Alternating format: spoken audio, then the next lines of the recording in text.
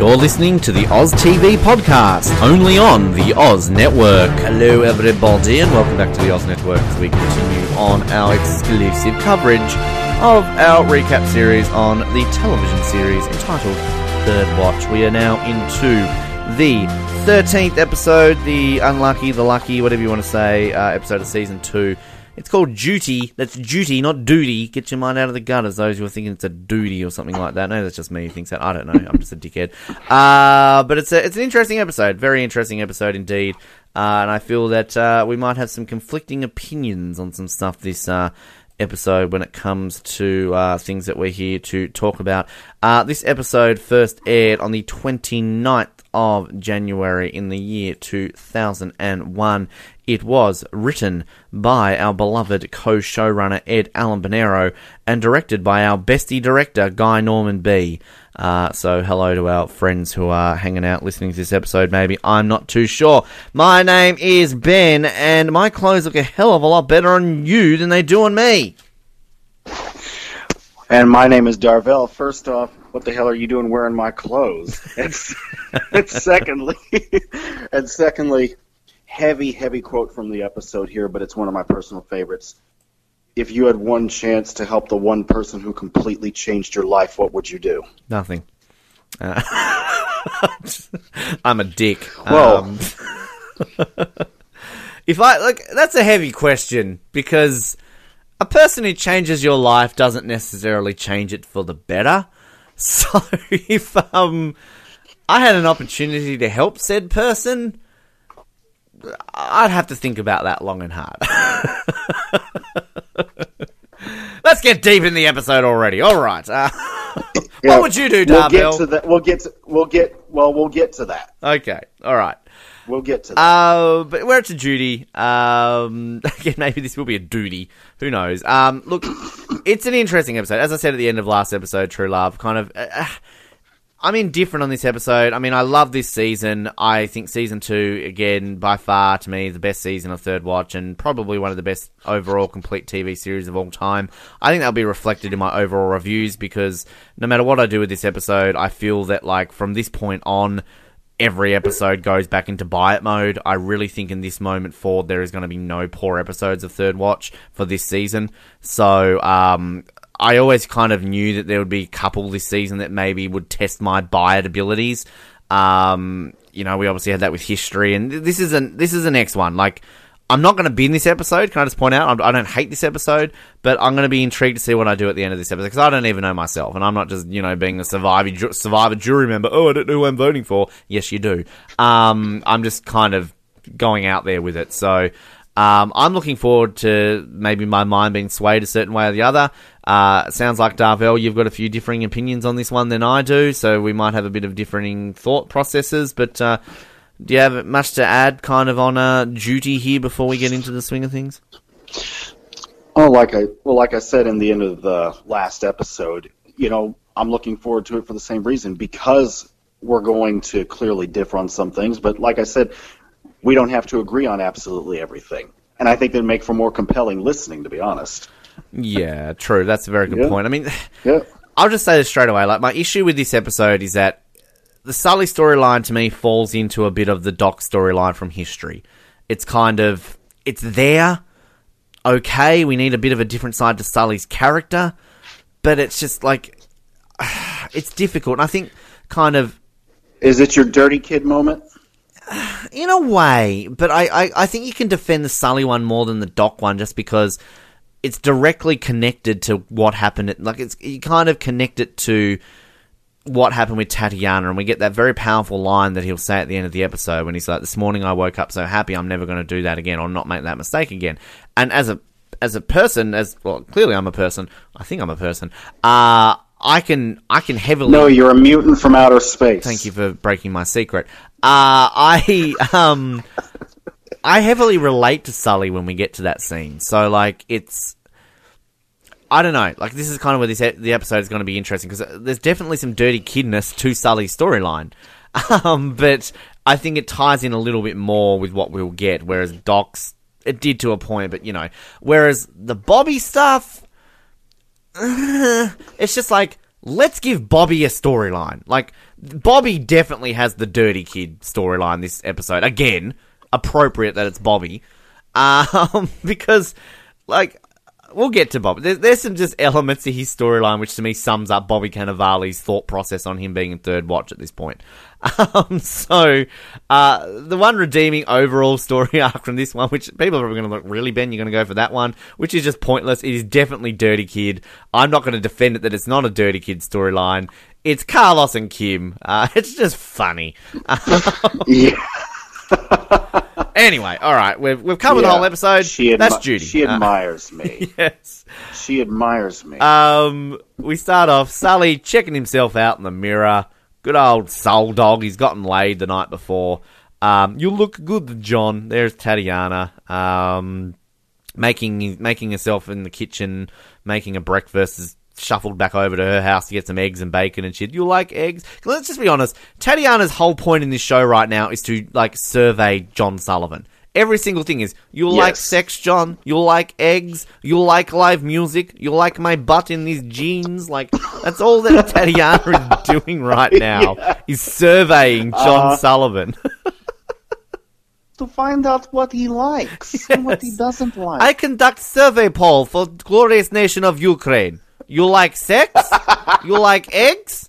You like Hillary or Rudy? I don't think she mentions that, but that would have been funny. I wish all survey people looked that good and did stuff like that. I'd be down for doing more surveys. But no. I mean, I don't think she asks him if he likes Hillary or Rudy. But that would have been funny but if she had gone that far. It's a sweet scene. Like, it is such a sweet little scene, and she's making him breakfast, and walking around in a cop shirt, and I like watching a man eat. Which, look, can I be honest with you? Like, I'm not a woman, I think. The last test came back inconclusive, but that's another episode.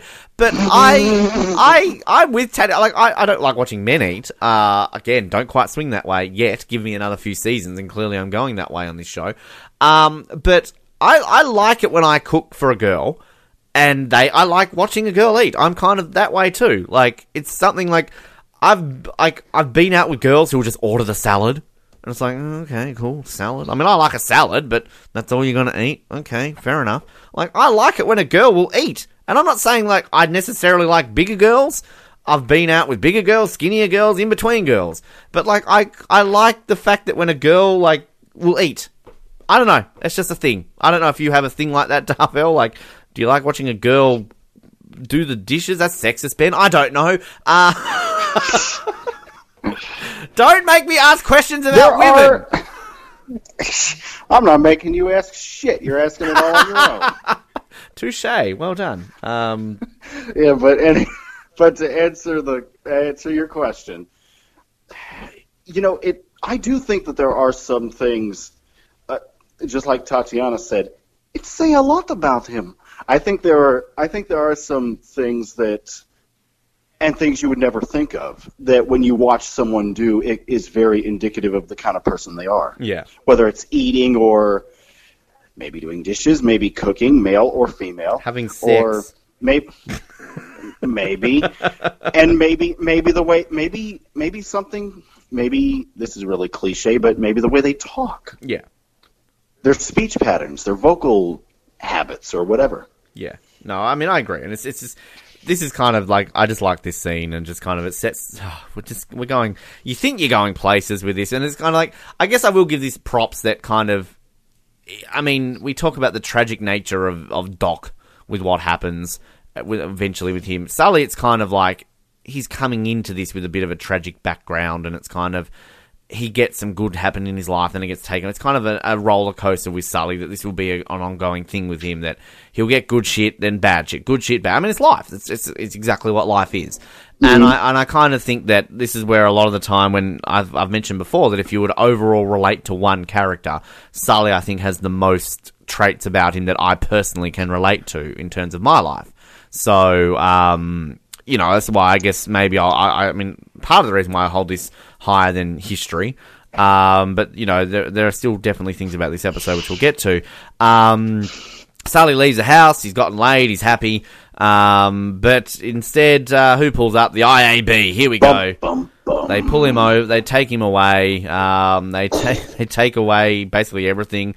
And yeah, it's kind of random. Like, is this what the IAB really does?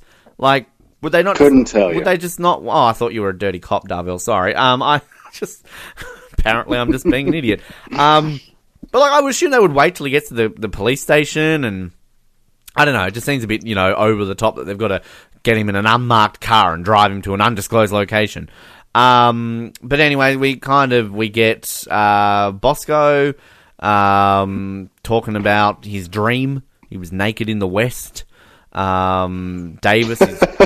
Was it a supermodel and did she escape? Yeah, I love that line. Davis is walking around impatiently looking at his watch. We get great little Bosco scene here of, Sully back on the pony. Wait a minute, is this his first? Well, it might be, because it's never really implied that he was ever with anyone before. Oh, he dated that German Lufthansa person. Sully's had sex before. Come on. He's been around a bit. Not like he's no Jimmy, but, Sully's he'll get into a long-term relationship guy, and he's with that person for a while, but then it ends. Then he's single for a while, but then he'll go with someone again. Like, he's not out there playing the field. But, he's Mr. Stable. That's, to me, what Sully is. So, I'm not saying he's got a number in the double digits, but, No. Anyway, so, we get the esteemed, Sergeant Christopher back again. And he's going to make Davis his driver, which just pay note to this, storyline of Davis being a driver. Because in about a season and a half time, it comes back again. Not with Sergeant Christopher, but it comes back again. So with an even bigger dick. Exactly. So Sully not coming in today. He's obviously being kidnapped by the IAB. This is where we get our first little Kim and Carlos random scene. Carlos is there doing his schoolwork. So kind of going back a couple episodes ago, and it was actually history, wasn't it? Where we thought that Carlos was done with his schoolwork. No, he's still studying.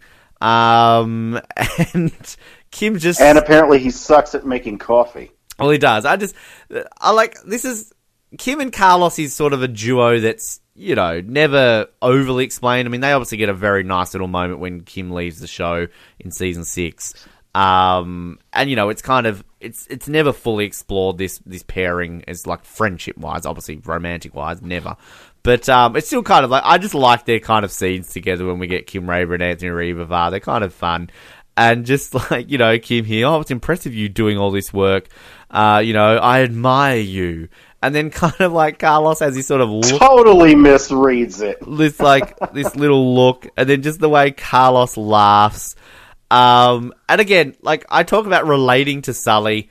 I'm Carlos in this moment. If I've got some hot chick saying that they admire me, I'm assuming they're into me. This goes back an episode ago where I'm saying, I think girls are into me when they're not, and I don't know when they are into me and they are. So to me, I'm Carlos in this scene. I'm like, oh my god, she's into me. She likes me. So, I'm definitely there. I don't know if you've had much experience with that, Darvell, but yeah, it's fun. Actually, yes.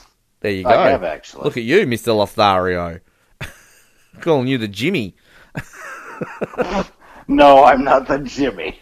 I'm not that crazy. Oh, don't sell yourself short, Darvell. But I have...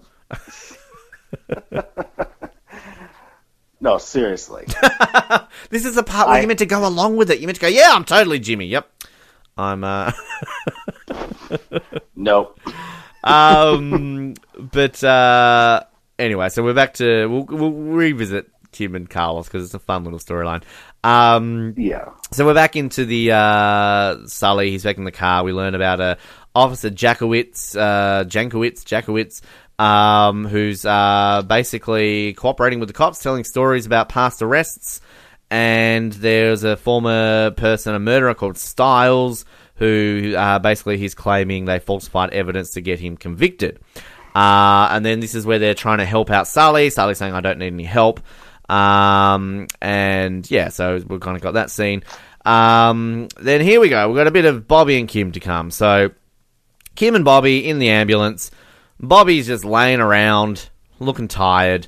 Apparently, he hasn't been sleeping because he's been having dreams. Now, this whole situation here with Bobby, I've written here, sums Bobby Cannavale up. He's bored of Third Watch right now. He's laying around. He's like, ugh, when are they going to make me do something? He's literally laying in this ambulance, about to pass out of boredom. And, like, his excuse is, haven't been sleeping. Let's be honest, that's kind of our go-to excuse when you're not feeling the best and you don't want to go into detail why. It's like, just haven't been sleeping. I've been having dreams.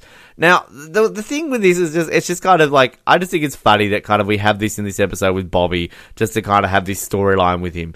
But, like, it's just, this is never explored. Like, I kind of guess, like, with Bosco, it's kind of a bit of a comedy hour when it's like Bosco's been having these dreams and kind of what that will lead to. But this is never explored about Bobby having dreams. Like, it's just a random thing. Like, what dreams is Bobby having? Is this foreshadowing to what is about to happen to him in a few episodes' time? I mean, we know clearly. I don't think so. You don't think so? I mean, what's your belief on this thing? I think maybe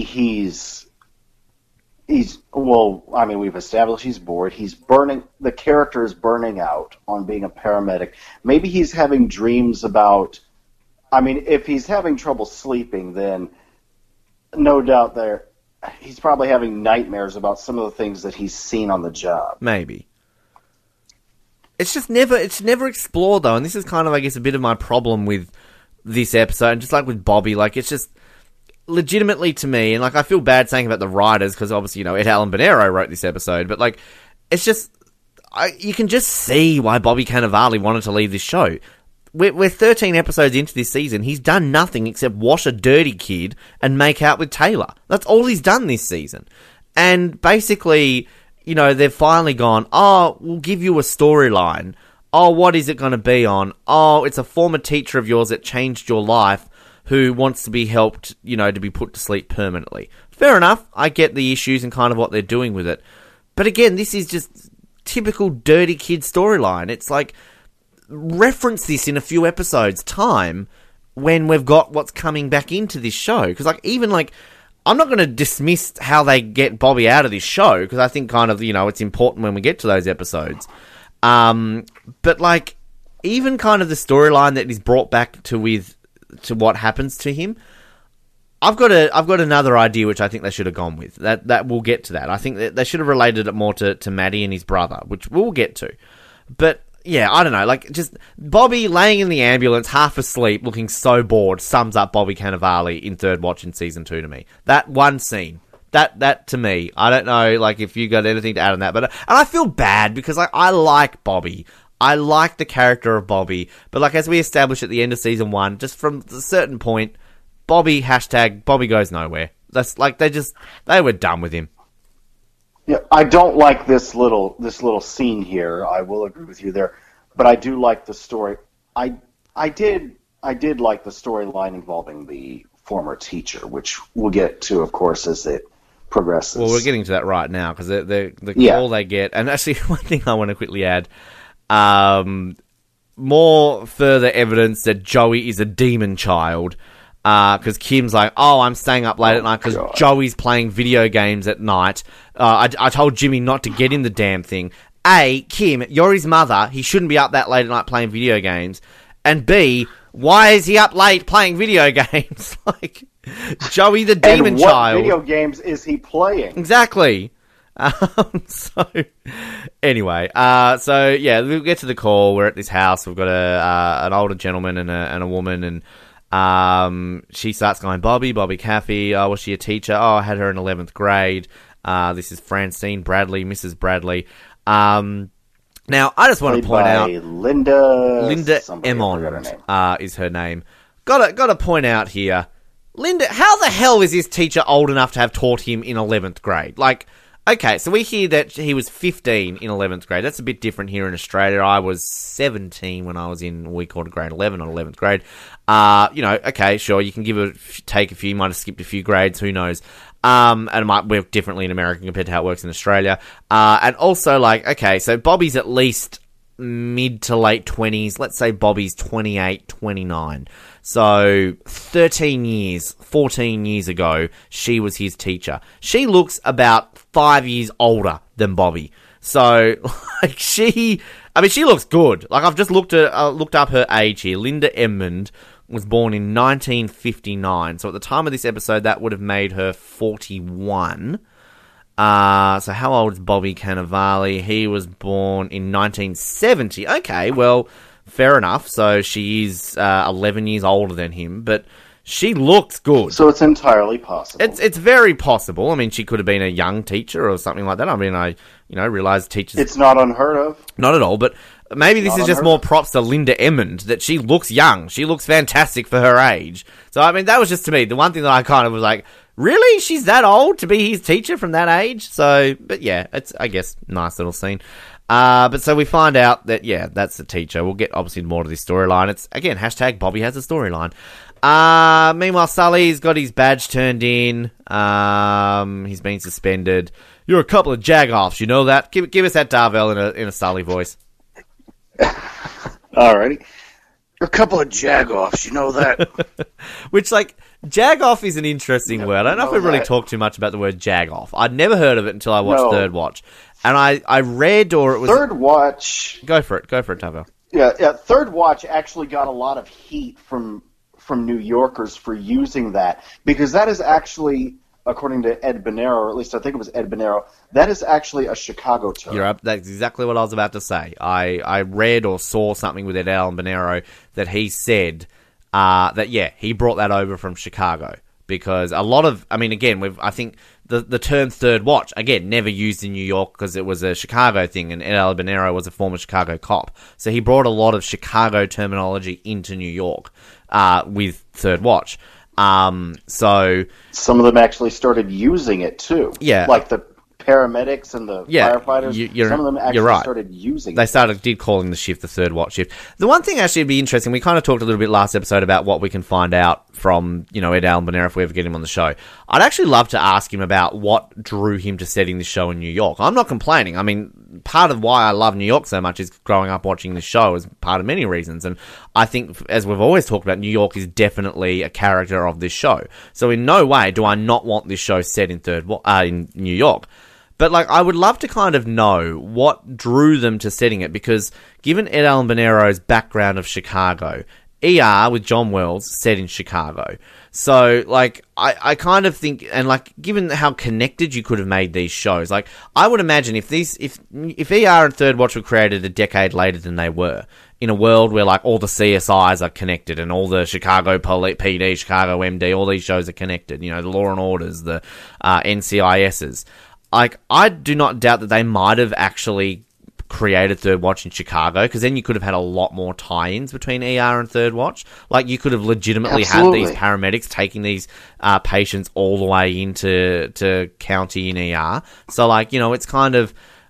I think there'll be an interest, and maybe it comes down to the filming costs and everything, because obviously with ER, the only time they ever actually film in Chicago with ER is whenever they did exterior shots that called for it. Everything else was filmed on a soundstage at the Warner Studios in LA. I know, I've seen the ER set when I was on the Warner Studios. Whereas New York, obviously, everything was filmed for Third Watch in New York. None of it was done on a set. So I'm guessing kind of they maybe wanted to go for that realism, and maybe, because, I mean, New York is clearly a setting for a majority of films and TV anyway, but maybe it also came down to it's cheaper to film in the open in New York than in Chicago. I mean, Darvell, I've never watched Chicago PD and all these other Chicago ones are there. I don't know if you know if they film them actually in Chicago, or are they done on sets and exteriors done in Chicago? I think they do actually film them in Chicago. I know they do Chicago Fire. In Chicago, and I'm pretty sure they do PD in Chicago. I don't know about Med. Right, yeah. I mean, I I love Chicago. Chicago's like one of my favorite cities in the world. It's such an amazing city. But, yeah, I mean, again, I don't want to take away from the fact that this is set in New York, and we're getting sidetracked again here. This is all based off the term jag-off. But, yeah, I mean, with Ed Allen's, experience working in Chicago, I mean, that'd definitely be a question I'd love to ask him, is why was this show set in New York? Like, why didn't you set this in Chicago? You could have connected a lot more with ER, which obviously we'll get next season, but, yeah, anyway. But my point is, he calls them jag-offs. Sully's forced to walk home. I love, how am I supposed to get home? I don't give a rat's ass. So, Yeah. nice little scene. We're at the hospital. Bobby's talking to, I don't know if it's a husband or boyfriend. It's never kind of implied who he is to Husband, her. probably. Okay, well, his character's name is Victor Bradley, so clearly they're married. They must have been together for a long time then, obviously, if Mrs. Bradley. And played by Jim Moody, who I'm just looking here. He's been in lots of things. He looks familiar. I've seen him in a few other things. Funnily enough, he's in that show New York Undercover that we talked about last episode with Paddy D. There you go. There's a bit of a random connection for you.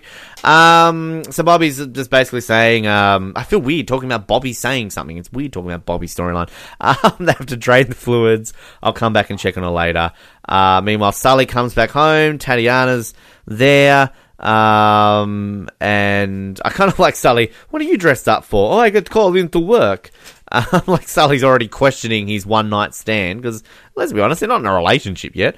And then Tatiana, there were some bullies here before. And obviously they've come in and they've trashed Sully's apartment, and this is kind of where Sully's happiness gets dwindled and he kind of just blocks poor Tatiana out. Yeah, so we then get back in Kim and Bobby. They're in the ambulance. Do you have a teacher that ever changed your life? Mr. Romano for Kim. And then Mrs. Bradley for Bobby. And then we kind of get this last little storyline about how Bobby might have turned out like Maddie had it not been for Mrs. Brad. I do like the sort of the connection here to Maddie, that we get a reference to Maddie, and they haven't forgotten the character's name like they'll do with Doc's wife. But then, you know, what does he say? Like, Kim's like, oh, worse than Maddie? And he's like, oh, well, you know, Maddie just got caught. I never got caught. So, like, you know. And Kim's just like, I have a hard time picturing that. Yeah. So yeah, we kind of get just a little scene there, a bit of a background there of why Bobby's so, I guess, endeared to this teacher. Did you have a teacher, Darvell, that changed your life? Here's a question for you.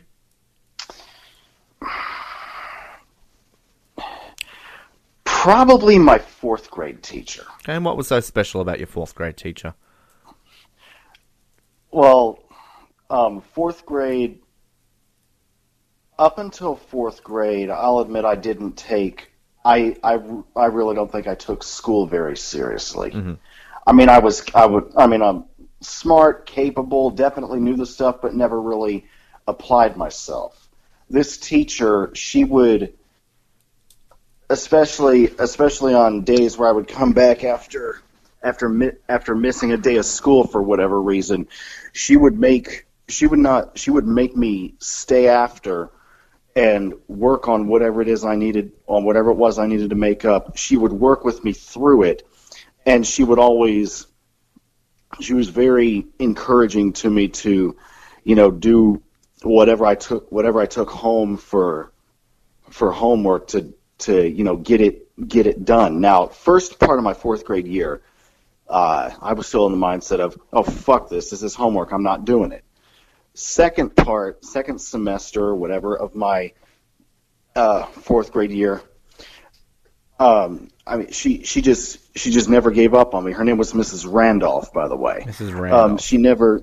Randolph, yeah. She never gave up on me. She kept pushing me to apply myself. Finally, one night, I remember I went home with, I don't remember how much homework I had, did it, came in the next day. First question out of her mouth was, Did you do your homework last night? Now, keep in mind, she had asked me this every day up to that point, and I always gave her some half-assed excuse as to why I couldn't. So she was as to why I didn't. So she was expecting another one of those from me. Right. When I said that I had got it done, that I had done it, I'll never forget what she said. She said, and to some this may seem like a tiny thing, but she actually said to me, she was like, Darvell, I'm so proud of you, I could hug you. Wow. And she actually, and from that point on, that night that I made that decision, I mean, I turned my grades around, and I actually, at the end of the school year, she presented the class, various members of the class, with various rewards or awards, whatever, for exceptional achievements in class or whatever. And you can see where this is going. I got one for, basically, straightening myself out, getting my grades turned around. And it was of course, as Mrs. Bradley said to Bobby, and as I'm sure Mrs. Randolph would say to me if I ever encountered her again, you were ready for a change. I just happened to be the teacher of record at the time. Yeah. Well, I mean, I love kind of hearing stories like that because, I think it's kind of, I guess, not necessarily that teachers change, like, not always change your life, but I mean, I had my year 11 journalism teacher, Mr. Medwin, Tim Medwin. We were allowed to call them by their first name in year 11. I wouldn't say he changed my life, but I mean, he was such a great teacher, such a fun teacher, and really, I guess, kind of like helped me with passion for like journalism, and he sort of got me into radio. So, sort of before all that, I was kind of on a mindset that I'd want to do like TV. And I'd still like to do TV. Hello to all our TV networks listening. But, I never kind of thought about radio as an option. And kind of through him and through that class, I got involved in radio and kind of, been doing it ever since. So, yeah. I think you could do TV. I'm not that attractive, Darvell. But thank you. Thank you very much. The difference is I can sit here behind a microphone. You never know what my ugly face looks like. On TV, sadly, you do. But, watch this space. I'll get some surgery. But anyway, yeah. We what do we hear? So, Yokas brings the newspaper to Davis, and we're seeing here that obviously this Jackowitz has the story about the falsified evidence and potential dirty cops have made the news, made the late edition. And we kind of get a bit of a story here from Yokas that she knew Jackowitz for the first 6 months. Tells a bit of a story, and then kind of, Davis obviously straight away is like, oh, Sully didn't do this. What happened to innocent to prove guilty? And Yokas makes a very good point with us. It's guilty until proven innocent. And that's true. Which is true. It is definitely true. Davis rings up Sully's house, but Sully doesn't answer the phone with his destroyed car. It's kind of guitar. Ben, speak proper English, that would work. Anyway, back to Bobby. She's back with Mrs. Bradley. I kind of like just this little scene between the two of them. Is it just me or is it a little bit flirty? The way she's like, oh, you look good in a uniform. Better than that ratty jacket you had. I look cool in that jacket. Oh, not that cool. Mrs. Bradley, oh, call me Francine. You're not 15 anymore. And then we have a nice little scene when he says, like, oh, thanks for changing my life. And, sort of little scene. But then he says, oh, if there's anything I can do, let me know. And she's like, well, actually there is. She tells, obviously, the story about how, because we should mention, she's got ovarian... She has ovarian cancer, by the way. We should mention, she has terminal ovarian cancer. So hence why, kind of going back to our point, where her husband didn't want to call in the paramedics because, this is obviously a common thing. She's sort of just bedridden with her illness. But she mentions here this is the first time she's kind of felt like she was drowning, and you can't obviously imagine the pain and the tragic sort of feeling that is. So she basically goes to Bobby and basically just asks him to kill her. Like, not to those lines, but obviously she wants to go out peacefully. She's asked doctors to do it. She can't get Victor to do it because he's not strong enough. Basically asking for his help so that she can go to rest peacefully and not have to die in pain. Now, this obviously, it's a topic of, euthanasia,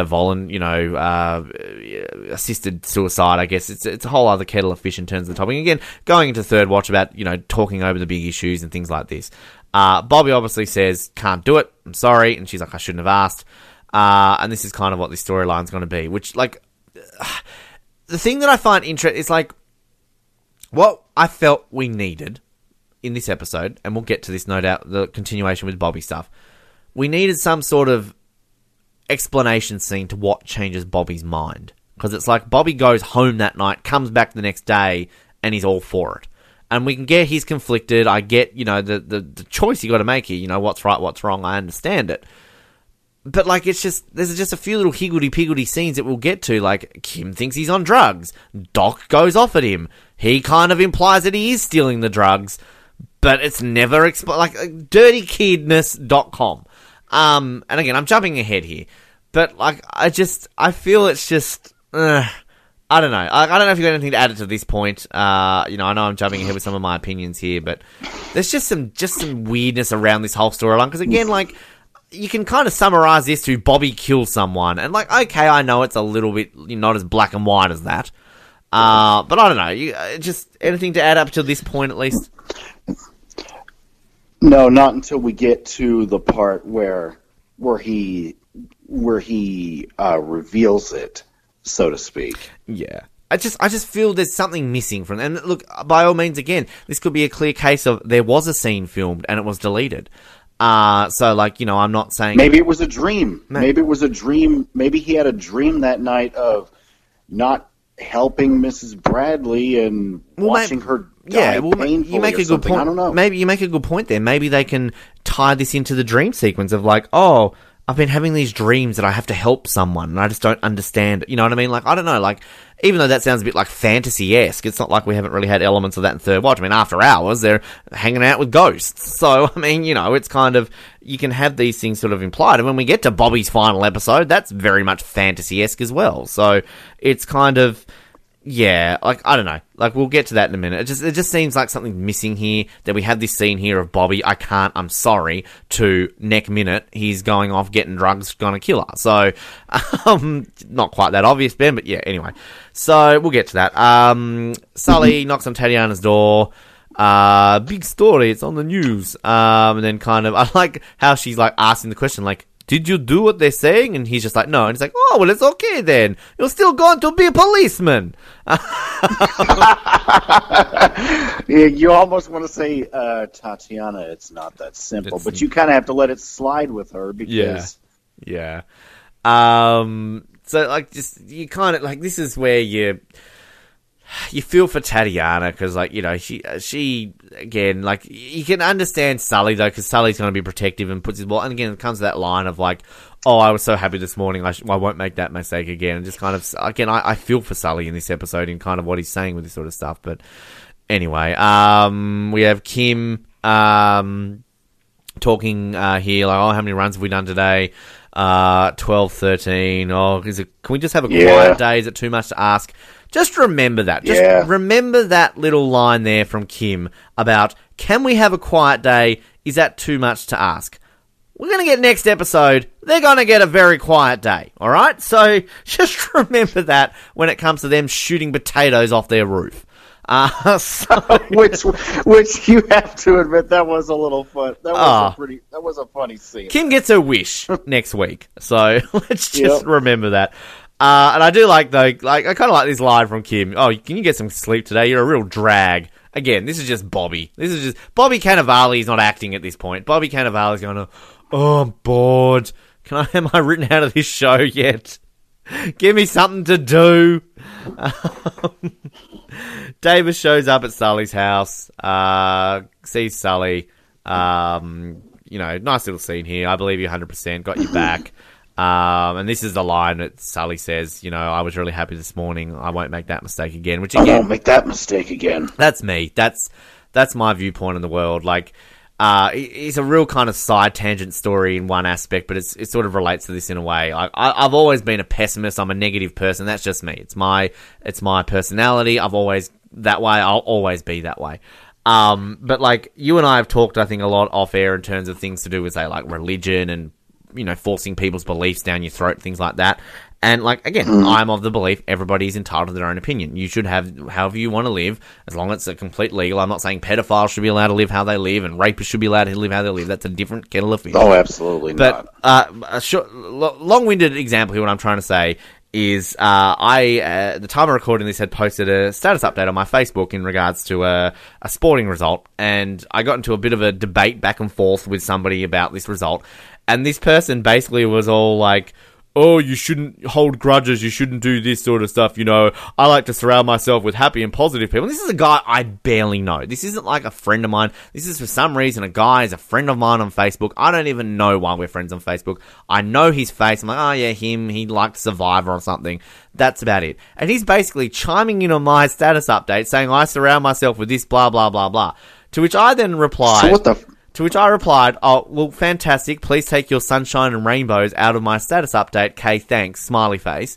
To which he then promptly removed me as a friend, said some insulting things and left. Now, my point with this is, again, I'm a negative, pessimistic person. If I want to have that belief, that's my choice. It's my prerogative. I'm not necessarily going to express that out into the world as much as I used to, all that sort of stuff. I live and learn, all that sort of stuff. But, like, if you're a positive, happy person who likes to look at the world as, you know, glass half full, and I'm going to wake up today and save a donkey and, you know, donate blood and, you know, fantastic, good for you. I'm glad that you can have a positive outlook on life. I'm not taking away from that. Just don't shove your opinions down my throat. If I want to live a negative life, I'll live a negative life. Hence my connection here with Sully, that I'm in the firm belief of, as soon as something good happens to me, something bad will happen to me 2 days later, and I'm straight back into Sully mindset. Hashtag Ben's story of life. Hashtag opinion had no reason to this episode. Had to have a rant there, Darvell. I felt it was building up in me. Yep. First, or is that the second Ben rant of the episode? Probably about the 13th. I don't know. But again, really relate to Sully. One of my favourite quotes in terms, and this, if people want to know me as a person, and you don't give a shit, you want us to talk about Third Watch, fair enough. But like, one of my quotes that I think sums up life in general, and it's from the esteemed movie Deadpool. And I don't know word for word, but when he basically says in Deadpool at one point, he says, life is just one massive pile of crap interrupted by brief commercial breaks of happiness. So that, to me, that's where I'm here with Sully. So, you know, anyway, yep.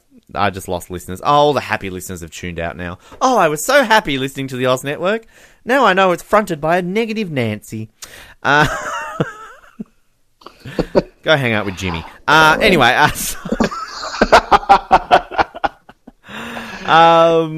so Bobby shows up to the apartment, speaks to Victor. You know what she asked me to do? And you know, I told her how I couldn't help her, but if I could, you'd be okay with that. And he has a bit of a nod.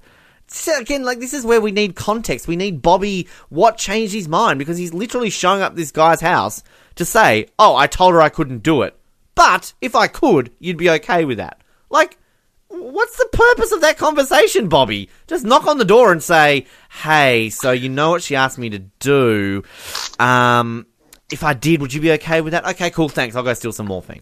Like, I mean, like, that's all he has to do. Not drag it out and be Dick Bobby about, I told her I couldn't, but if I could. I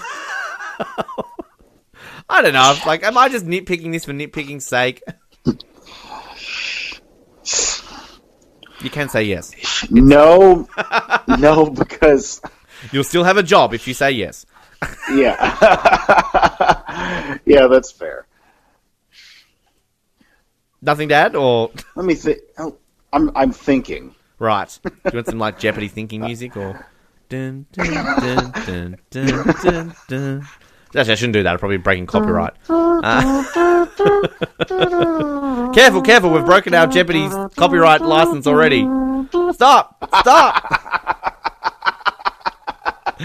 We're just getting sued by Jeopardy. Oh, please. Can you count the number of times that music is used? I don't even understand that show. Millions. I think they did a Jeopardy version in the 80s before I was born, but like, when I've been in America and I watched it, I don't understand it. Like, why do you have to answer with a question? It's stupid. Like... Take it up with Merv Griffin. Oh, hello, Merv. We did an episode recently where we talked about Jeopardy. What was that? Oh, when we did White Men Can't Jump. That's right. Download that now via the Oz Network. We discussed Jeopardy. I remember having this same conversation with Colin. Anyway, I've lost the point of this question about Bobby showing up here. I mean, I just feel we needed context. We needed context of why he changed his mind. Yep, I would agree there. Although I still theorize that, you know, maybe what I said before, maybe he dreamed that night about not helping Mrs. Bradley and watching her drown in her own fluids, filling up her lungs or whatever it was. I don't know. Maybe, yeah. We should ask Linda, what's her name? Yeah, hi Linda, we've got her on the line. Linda Emmond, how are you? Good, thanks Ben. I don't know. Okay, thanks Linda. Appreciate your time here on the Oz Network. Anyway, We've still got more to cover. Back at the firehouse, Yeah. Kim shows up. Kim's looking really cute. I like Kim in this scene. They're a very attractive Kim Raver showing up, and I think she's in like a little jacket thing. And I kind of like this little scene between her and Carlos. And she's like, if Bobby comes in, tell him upstairs changing. Coffee, and don't worry, I didn't make it this time. Oh, thanks. And just Carlos's cute little wave that he gives Kim as she walks off, and then he goes to Doc. She admires me. She admires me. then Bobby comes in. He's like, "Oh, damn it! He broke 2 bottles of morphine. Oh, I wonder why you've done that." He's overreacting. It's okay, man. Accidents happen. Then we mentioned this last episode how we've got some fun little moments between Carlos and Doc that we never get to see. So, this is a bit where Carlos is like, "Oh, it's okay. I broke a bottle of Epi last week." No, you didn't. You threw it at me. You threw it at me. You were being an ass You were being again. an ass again. I want that scene. I want Carlos throwing a bottle of Epi at Doc. It's just so funny. Funny. Where is this scene of the hidden scene of Doc and Carlos having fights with each other with bottles of Epi? And why is Doc so nonchalant Epi, about it? morphine, He's the saline, and supervisor. whatever else. Shouldn't Doc be like, "Don't throw a bottle of Epi at me. We might need that to save someone's life." You're being written up here, Carlos Nieto. Why is he so nonchalant about it? No idea. I just love Carlos. You were being an ass again. Again? So when he's Doc sitting around the ambulance going "Oh, we need to go save that man over there." "No, we don't, Doc." "Yes, we do. I'm God." "Shut up, Doc." Throws a bottle of Epi at him. Is that the scene that happened? I want to know why. This episode is the hidden scenes episode. Michael Beach, Anthony Vivar. Care to let us know? I have to get him back on the show again. And then I love Bobby's, angry Bobby. He's got to find Kim. Obviously, we know why Bobby's in a bit of a mood. He's tired and wants to leave third watch.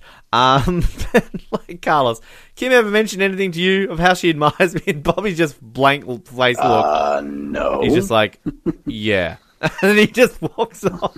She looked, then, Carlos turns to Doc and does, "You got a problem, man." Yeah. This is where Carlos needs to throw another bottle of Epi. "Stop being an ass to me, Doc." Boom. We need to see this. We need to see Joey jumping from a fridge to the table, being Demon Child. We need to see... and we need to see him playing video games. Throwing Epi at Doc. I want my flashback episode of Bosco ditching when they went skiing for the flight attendant, whatever that was. I want the episode of Bosco having the chlamydia scare or whatever it was. It's okay, everyone got the medication.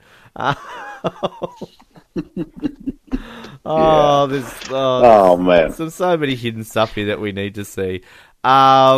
Meanwhile, Sully's at the office. He's got his PBA attorney. He's got a cold or something. He's here a lot. Great. We're obviously getting here to the legal stuff of Sully's case. Then we kind of get this scene with Yosko and Bocus. That's what we're going to call them now. Yosko and Bocus. Our beloved duo of Yosko and Bocus. Anyway, Bosco and Yokas in the car.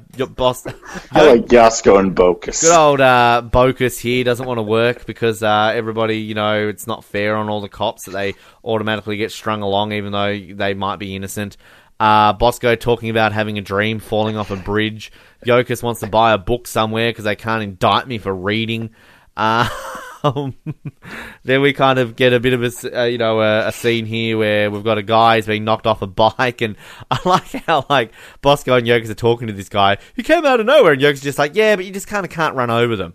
And then this guy's a psychiatrist, so Bosco gives all the paperwork. Starts asking them about dreams. Imagine Bosco going to a psychiatrist. I mean, I know there's actually will be a storyline in about a season's time when Bosco sort of goes to a psychiatrist. But there's another side story. Was it the first season when he was like, I'll get therapy. I need therapy.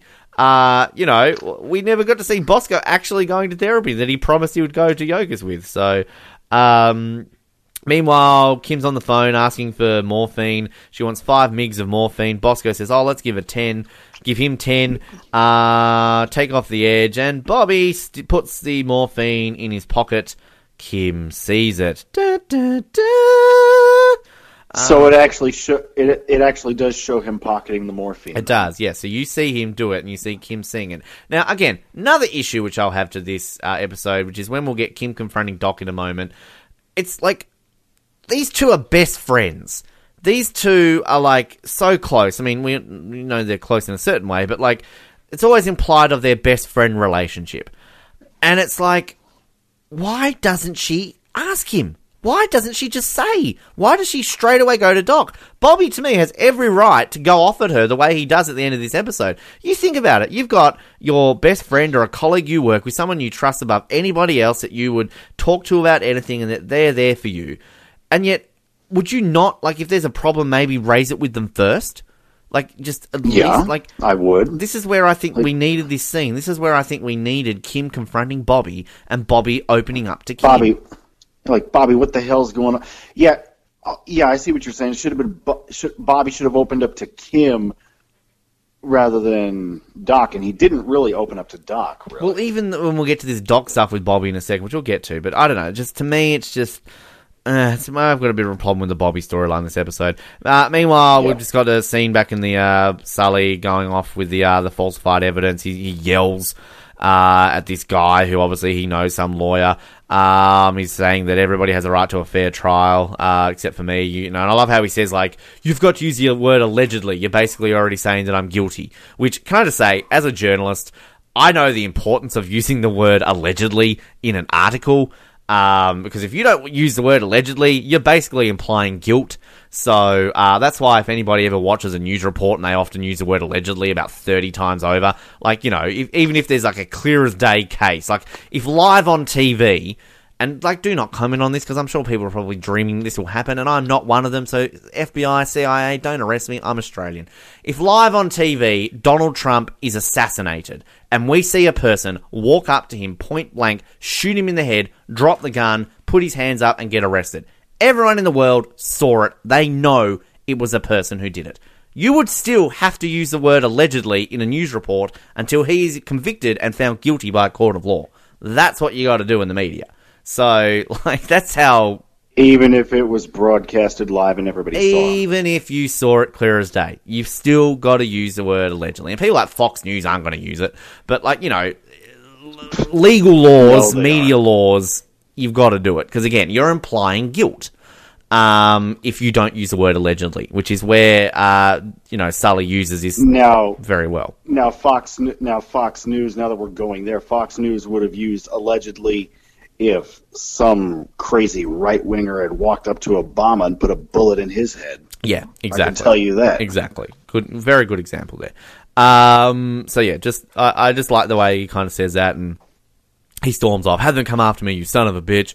So then we get another scene. This is kind of the Kim confronts Doc scene, but it's also, you know, preceded by a lovely little Doc and Carlos moment. Again, they're cleaning up. Some guys shat all over the ambulance.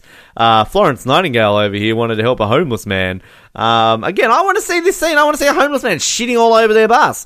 I have a sick mind. Kind of like the homeless man who shat all over the back of Yosko and Bocus's car. I tried to warn you.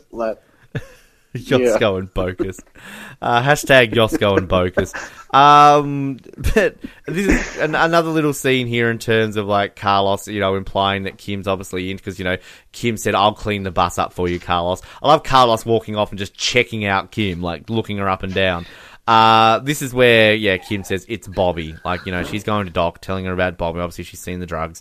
Then we get our next scene. Sergeant Christopher tells Davis, obviously, that Jackowitz has killed himself and put a note out saying that he was lying about the whole thing. So we basically find out that, yeah, Sully's going to get off the hook. Davis is all like, oh, I knew he didn't do it. Then sort of Sergeant Christopher is all like, you know, oh, well, you know, just because he killed himself doesn't mean he didn't do it.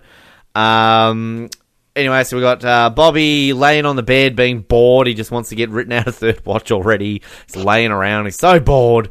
up comes Doc to talk to Bobby, and I love the little line here by Bobby, "You're not going to kiss me, are you?"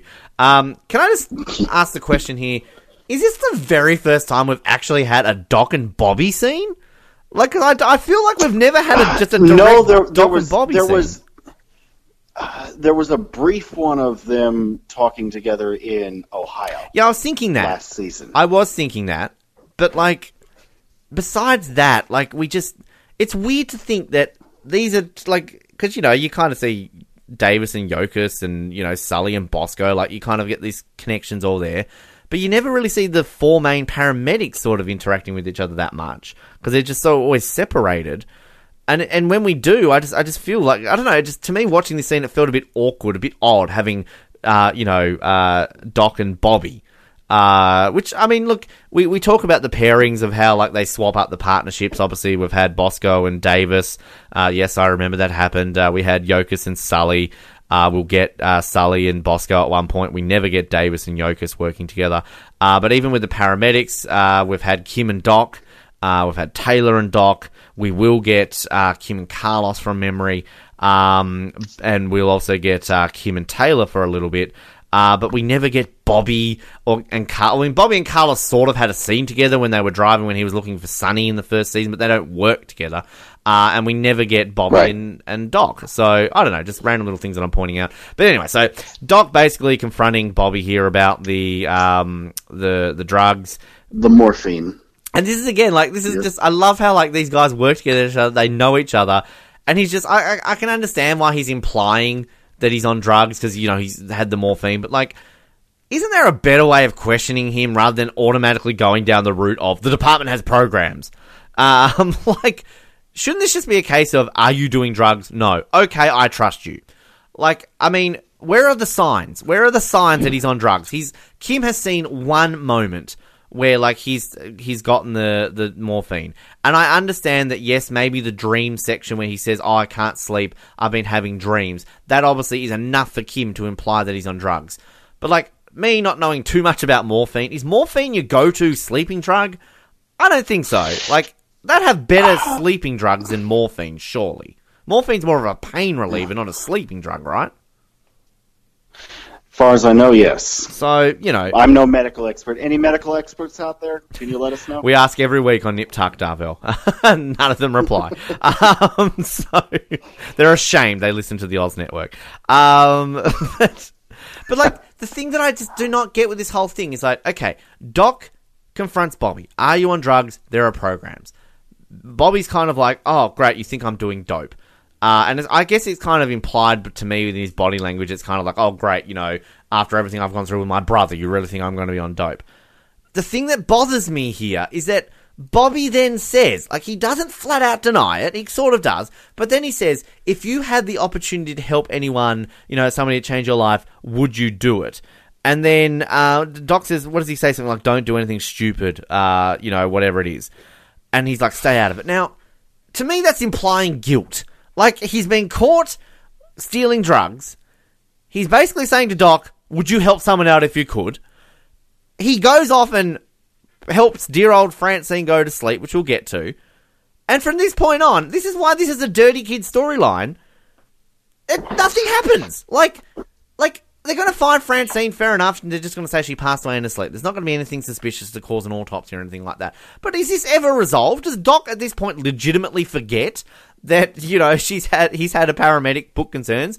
Like, the next episode, Bobby and Kim, they're fine. They're back to being normal.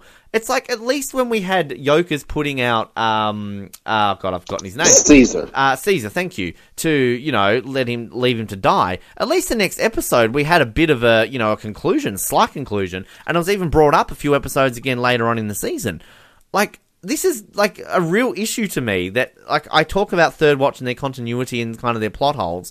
And this maybe is, like, the first one to me that really isn't a glaring problem here. And it's not necessarily a dirty kid moment. I'm saying it is a dirty kid moment, but you can excuse dirty kid because it's there and it's done. This is something that I think is a serious enough nature that, like, if my point here, I'm ranting. Ben Rant, number 73. If Kim never saw him, if nobody saw him do this, yes, don't bring it up again. It's fair enough. my problem is that people saw him steal the drugs. He's being questioned. He almost admits something doing to Doc. It's never brought up again. So, like, this is what I don't understand. And like, is this just down to, we know he's leaving in a few episodes, so it doesn't really matter? Like, I don't know. Like, this to me is a glaring issue here, and I love this show to death. You know I love this show to death. But, like, there are times when I can't excuse certain things that happen in this show, and this is one of them. I finished my rant. I know you like this storyline more than I do, but I just have to point out some glaring issues with this storyline. Yeah. See, I didn't think about it in that context. I was thinking more along the lines of the question that it begs, and that's why I like it, because it makes you think. If you had the chance to help end someone's suffering, would you do it? Yeah. And that's why I like it, because it begs that question, and it's still assisted suicide. That is still a pretty hot button issue even now. A few years ago, there was this probably reignited the assisted suicide debate. You probably heard about this. A few years ago, here in the U.S., there was a 29-year-old woman. I forget where she was from in the U.S., but she had been diagnosed with a terminal brain tumor, and she basically put a video up on YouTube introducing herself and talking about what she was diagnosed with. Her family was in it as well, and how, she wanted to, she called it die with dignity. Yeah. There were some things that she had a bucket list. There were things that she wanted to do, and then when she felt the time was right, quote unquote, she wanted to die, and it reignited that whole debate. Should people be allowed to do that if they're suffering from a terminal illness? And, there's no chance of recovery. They're just going to get worse. Their family's going to watch them suffer. They're going to go through the suffering and all that. So, yeah, that's why I like this storyline here with Bobby and his teacher, and that decision that he's struggling with, because it makes you ask yourself that question. Would you do that, or would you want that? Would you do that if you were in Bobby's shoes, or would you want to end, or would you want it to be over on your own terms, so to speak, if you were in Mrs. Bradley's shoes? And look, I completely agree with everything you just said, and I think that the storyline and an overall scheme of things is great that they ask you those questions. I 100% agree with you. I just think they could have done it, like, take out the elements of Bobby getting caught. Take out the Bobby pocketing the morphine scene. Take out the Doc questions him scene. Put in a brief explanation, or change it up to Kim confronts Bobby, Bobby explains to Kim. Change that up. Or just take it out completely. Because I think that if you take that bit out, and you just got Bobby doing this, that leaves it more of an open door. It's kind of like a 4-day situation, where you're on a middle line there. I just think that this is just, it's lazy storytelling. And I hate saying that, because this episode is written by Ed Allen Bonero, one of the co-creators of this show. And he's an amazing writer. And this is an amazing TV show. But I just, I think kind of an issue that I have with this, because I know we've kind of said on lots of other shows that we're covering that, a show can't be perfect. There are going to be issues, there are going to be plot holes, it can't tie everything up. But, when you've got this in a short space of time, in this brief little episode, it's not explained well enough. And again, I might be being too harsh here, because again, they might have written extra scenes in here where there is conclusion, but they have to cut the episode because it's a 42-minute episode. They can't air everything that they film. So again, there might be deleted scenes here that explain this in context that that have never been released and we'll never know about. But to me, it's just lazy when it comes to the grand scheme of things, that essentially this borders down to Bobby assisting suicide, highly illegal. I mean, it's again, that's not me talking about my opinions on the matter or like that, as you were saying. It's left to the interpretation of the viewer. But whether you like the opinion of it or not, it's illegal. It's still an illegal act. And he's doing it, he gets away with it, even though he's sort of been caught in the process of doing it, and it's never raised again. And this is a show that is hyper-realistic, at least at this point, that they go out of their way to be realistic with a lot of things. So there's Ben's rant. That's my issue. It shouldn't. It shouldn't be illegal, though. Absolutely agree. Oh, 100% hands down agree. Assisted suicide. For sure. It should not be illegal. No, I absolutely agree with you there, Darvell, 100%. And that's obviously a whole other kettle of fish in terms of talking about that. But, yeah, anyway, there's Ben's rant. So number 5,470. Yeah, it's up there somewhere. And as always, whenever Ben has a rant, anybody listening to this, please, comment on the episode. Let us know.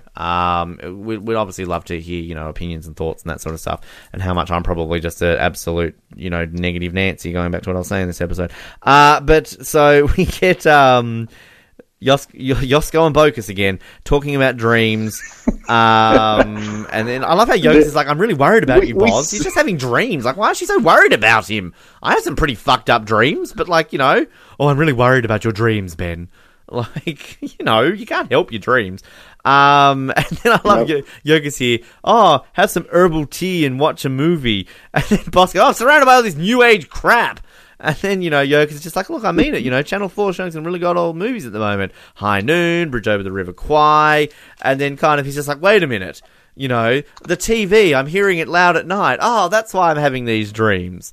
So it's kind of like... They aren't really dreams. We're going to get a fun little scene here with Bosco in a second with his neighbor. I do, there's just a random little scene here, and this is kind of a real blink and you miss it scene here. When Bosco storms off, I love Yokus just randomly looks at herself in the mirror, and she's just kind of like, she just kind of groans at herself and walks off. It's just a random little scene. It's just kind of funny, though. I don't know. I just wanted to point that out. Yeah. This is where we get Kim sort of and Bobby... Kim, come on, Kim. She says, oh, you haven't spoken 2 words to me all shift. I wonder why, Kim. And then... For once in your life, mind your own damn business. I have to say, I do like Bobby. I mean, I love Kim. I love Kim. But I kind of love Bobby really standing up to Kim here. It's not like she's kind of done it in the past before with Kim when they've had their little arguments. But I just love the way he full-on puts his foot down here. He's like, Kim, for once in your life... For once in your life, mind your own damn business. Yep, full-on, really gets there. This is where we get the fun little scene with Bosco in his apartment. First time I believe we ever see Bosco's apartment building. In his Def Leppard t-shirt, storming down. You better turn that down, dude! Bangs on the door. And he clearly doesn't expect what he sees. It's a hot chick. Of course it's a hot chick. Who's got a very annoying voice. Can I just point out? And then I love Bosco kind of just like, oh, you know what I do? Herbal tea. Yeah, guys probably think it's a bit foofy or something.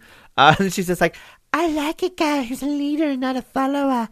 I'll give it a try. Her voice is so annoying. And then... If it wasn't so babyish, if it wasn't such a babyish voice, it honestly would have... you would have lost your virginity. Sexy. That would have been kind of difficult, considering I had no one with me when I was watching Third Watch last night. But I mean, yeah. Your but hand. In any case, anyway, so yeah, that too. But in any case, if it wasn't so babyish, yeah, that would have been a pretty sexy voice. But I don't know. It's just, again, one of these random scenes, and I'm sure people are probably screaming it, oh, Ben, this is a dirty kid scene. It goes nowhere. But, again, difference here is that you can have your fun throwaway scenes that are just kind of there. It's like the Kim, Carlos stuff, which we'll get to again here in a second. It's just random. It's funny, but it's kind of done in a way that it doesn't need any loose ends tying up. When you've got a character assisting suicide of another person breaking the law and getting caught, it does need to be followed up. So, or when you've got a character finding a homeless kid and washing him because he's dirty, # dirty kid, what's the point? So, anyway, Ben, settle down. Have your juice.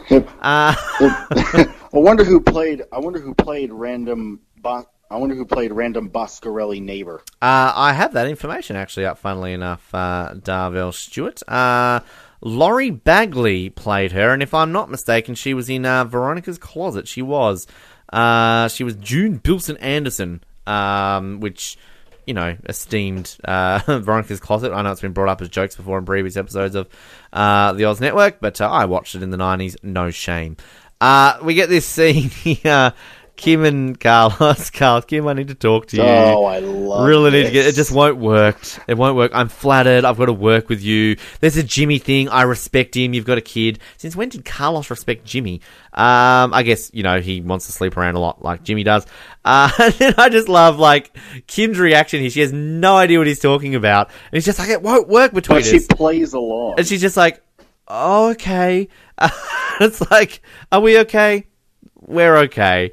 And they hug. This is the most awkward hug. Oh, it's so funny. Yeah. Yeah. But then we get a couple of powerful scenes to close us off. We've got David showing up to Sully's house. He's left the door open because he's waiting, I guess, to apologise to Tatiana. But then we've got Sully in his scrapbook, with all his memories that he wants to remember. They're drinking beer. Before we get to kind of the crux of this conversation, I'm slightly weirded out here by Sully with his beer, that he pours his beer into a mug, which I'm guessing that's for Davis, and then he's drinking scotch or something. I don't know. I don't get what he's doing with the beer. And since when do men drink beer out of glasses? We're men. We just drink out of the bottle. But this is obviously... I like to pour it into a chilled glass occasionally, but not very often. I prefer to drink it straight out of the bottle too, because then it's not as foamy. You pour beer into a glass, and if you don't know how to do it, oh my god, the foam is terrible. Good call there. Absolutely true. But this is basically where we kind of get Sully admitting that he kind of did falsify evidence in a way. This is, again, I guess kind of the overall theme of this episode is kind of doing the wrong thing for the right reasons. For the right reasons. So, I mean, Sully, all he does is admit here is that to convict this killer, they had to move a T-shirt from the bin to the car because the search warrant did not include the rubbish bins. So, therefore, they had to move the evidence, falsifying the evidence. Everybody knew that they did it. We've got this really, dramatic music followed by, Davis's, shocked face, oh my god, you actually did it. And then sort of Sully says, yep, I'll do it again. And we haven't done this in a while in terms of talking about why the episode is called a certain name. Obviously, it's called Duty because this is kind of when Sully says, I had a duty to do. So this is kind of when we get the bit of a drop line there. So, yeah, I mean, this is, again, maybe a slight little issue here with this storyline for me in terms of, I haven't really talked too much about the Sully storyline. I've been ripping shit into Bobby. This is kind of, again, where this whole episode, it's sort of just, it's not overly visited again, and it's kind of more of a case I feel this episode is done to kind of question Sully being happy and can he ever be happy. It's and I guess, history was done. Doc's not necessarily always a saint. I understand that.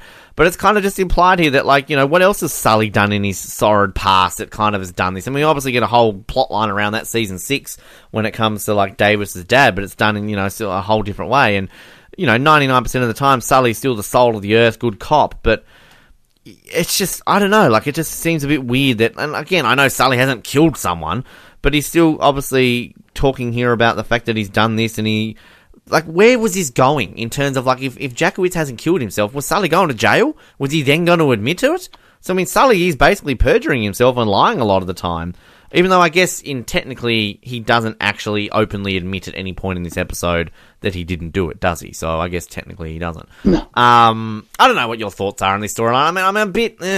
I'm not as down on it as the Bobby stuff. I think there's a point to it a little bit more than Doc having killed someone in his past.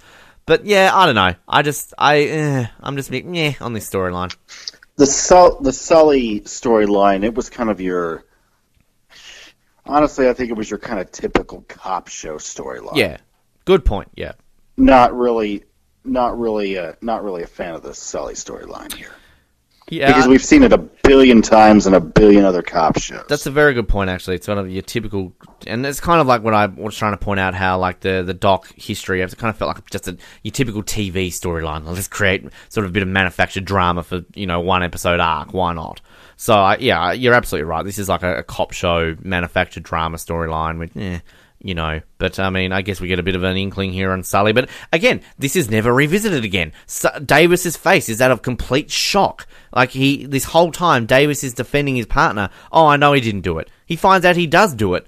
This doesn't change their relationship. It's not like in an episode's time, Davis is like, oh, I'm still a bit skeptical of you, Sully, because you falsified this evidence and lied to me. So, it's kind of, again, you can excuse it. It's not, a 24 or a loss where, every single storyline week to week is 100% connected. I get that. Before people are shouting down at me, saying how it was different. And I do get that, but I don't know. There are some times where things do need to be slightly continued on a bit. This obviously closes us off with pretty sad song, which I was going to look up, actually. Which maybe I will look up quickly while I'm talking about it. So we get Bobby sort of waiting outside the apartment. He's kind of pacing back and forth, doesn't know what he's going to do. He eventually just walks in, goes up, injects the morphine, and leaves. Like, again, this is another issue. Like, he doesn't even whoa. He doesn't even sit with her. Nope. He just goes in, injects, and walks out. And then kind of, like, we get it. It's hard for him. Does she even know he's there? Well, yeah, they do. They all know they're there and everything, that sort of stuff. The song is called Pink Moon. That's the album. The song is called Road by Nick Drake. That is the song. It's a nice emotional song. I'm not taking away from the song, but I just thought I'd point out there. And there's a great website for those ever wanting to know music from Third Watch, which, again, if you've got Shazam on your phone, you can easily find out straight away. But if you go to, it's a website, episodeworld.com/show/Third Watch. They've actually got a list of all the songs that have appeared in all the episodes. So there's a little tip there for anybody watching along wanting to know the names of the songs. He just walks in, injects, leaves. And this is kind of another issue I have. Like, he just walks in and doesn't leaves, and then kind of leaves. And I guess, fair enough. Like, he wants them to be alone as they kind of have a sad little moment. But this is just very forced TV down your throat scene. Yeah, I mean, I would think. And I do agree with you here. If Mrs. Bradley meant that much to him, and maybe this was another case, maybe they shot something more extended but couldn't fit it in. Maybe he goes in, actually talks. Maybe they did a scene, where he goes in, talks with Mrs. Bradley, and injects her, and they sit, and the three of them sit in there together. I don't know. I agree, and it raises a similar point here in the fact that, like, you just get this random woman brought in who's a teacher. We're meant to care for her and all this sort of stuff because she had an impact on his life. Like, do it with a different person. Like, this will be my point when we get to Bobby's episodes in a couple episodes' time. I think you could, and again, I'm not taking away from those storylines because I think they work in their own context, but I think you could have used it more effectively with somebody else involved, and we'll get to that. Don't make this Bobby's teacher. Make it like a family member or like his mother, maybe not his mother, but like, I don't know, like, have something here which you've got to be more emotionally connected to. Because, I mean, he walks in, injects, and leaves. And then he leaves and he's crying. I don't know, like, I'm with Bobby Cannavale here. No wonder he's left this show. I mean, I love this show, but they're just not doing anything with him. And when they do, it's silly. So, anyway, that's Judy. We're done. Anything more to add on this before we get to our Evil or Review section? No. All right. What are you doing with it? It's time for the Evil or Review. What are you doing with it? I'm going to say a low buy. Oh, you're going to buy it still? Okay. There we go. All right. Yeah. Because I mean, I can see your issues with the Bobby storyline, but I like that storyline because of the question it raised. Okay. Understandable. Yeah, I think this is similar to History, that I kind of went in thinking like, maybe be a low buy or a high rent. I think, like, if anything, my mind sort of swayed more the other direction. I'm going to say this is a low rent, actually. My opinion, the more I talk about this out loud, kind of changes me a little bit. And again, there's good stuff, similar to History. There's good stuff in this episode. That's why I can rent it and not think about binning it. I like the Carlos and Kim stuff. I didn't really mention too much about the Bosco stuff. I like the random Bosco stuff, which is kind of just there. Part of the Sully stuff works for me. I like the kind of brief Tatiana bits here and there. I kind of like a few bits in there with that sort of stuff. But just the Bobby stuff just takes me away. And should have even really mentioned in terms of the balancing of this episode, we talk about kind of how Third Watch does the balancing of the storylines usually so well. But like, you kind of, one way of looking at it too, we've kind of got Kim and Bobby, Kim sort of being how she is and then kind of getting told off by Bobby, and that's just kind of swept under the rug. But she's also involved in a bit of a comedic storyline too, so it's a bit weird that Kim's balanced out and serious versus comedy, and to me it doesn't really play off each other that well. So yeah, I've definitely broken my streak now. I've rented 2 from this season. So I'm currently 11-2 for buy-its and rents this season. Yeah, I'm 99.9% certain that the remaining 9 episodes of this season are all going to be buys from me, because there's really not a bad episode to finish this season off. That's the one point I'll say. And again, not saying this is a bad episode. I would still watch Judy over probably a lot of season 6 and season 5 episodes. Yeah, this is where I'm going with it. That leads us, Mr. Darvell Stewart. Wow, what an episode. I fucking love the next episode. A Rock and a Hard Place. Now look, I said After Hours is the best episode this season and probably the best of Third Watch in the history of the show. The Self-Importance of Being Carlos, second best of this season, maybe the second best episode in the history of this show. I talked about Run of the Mill, being how good that is, and, obviously, talking up how I forgot how much of a good episode that is as well. So many good episodes this season. When we get to Exposing Faith, what a great episode that is. Man Enough, what a great episode that is. Requiem for a Bantamweight, Unfinished Business, great episodes they are. This maybe is going to be the 3rd or 4th best episode of this season. Maybe arguably a top 10, top 15 episode in the history of Third Watch. It's a great episode. We talk about random pairings of people working together and kind of being there. We get a whole episode of Bosco, Yokas, Carlos, and Doc locked underground. And mixed with that, we talked about Kim having wanting a quiet shift. We get an incredibly quiet shift, which involves people getting hung up by their pants, firefighters shooting stuff off the roof. If I'm not mistaken, this is... I love that scene. It is our implied threesome episode. We get the ongoing resolution that we've been dying for between Taylor and Bobby. Oh, yes. We get some great stuff. I love A Rock and a Hard Place. Do you have anything to add on A Rock and a Hard Place? Be looking forward to it, listeners. Oh, because we're certainly looking forward to talking about it. Such a good episode. I'm telling you now, it's a buy. I haven't even talked about it yet. But in the meantime, please let us know your thoughts on this episode, anything that we've said. Tell me I'm a dickhead, all those kind of usual things. Subscribe to us on iTunes, Spotify, Stitcher, the usual places. Like us on Facebook. Follow us on Twitter, Instagram, YouTube, as always. And we look forward to continuing on our coverage of Third Watch. My name is Ben, and Darvell, me and you won't work. My name is Darvell, and so what do I say in response to that? Thank you for listening to the Oz Network. Don't forget to subscribe to get new episodes delivered to your speakers every week. For more information, hit us up at theoznetwork.net.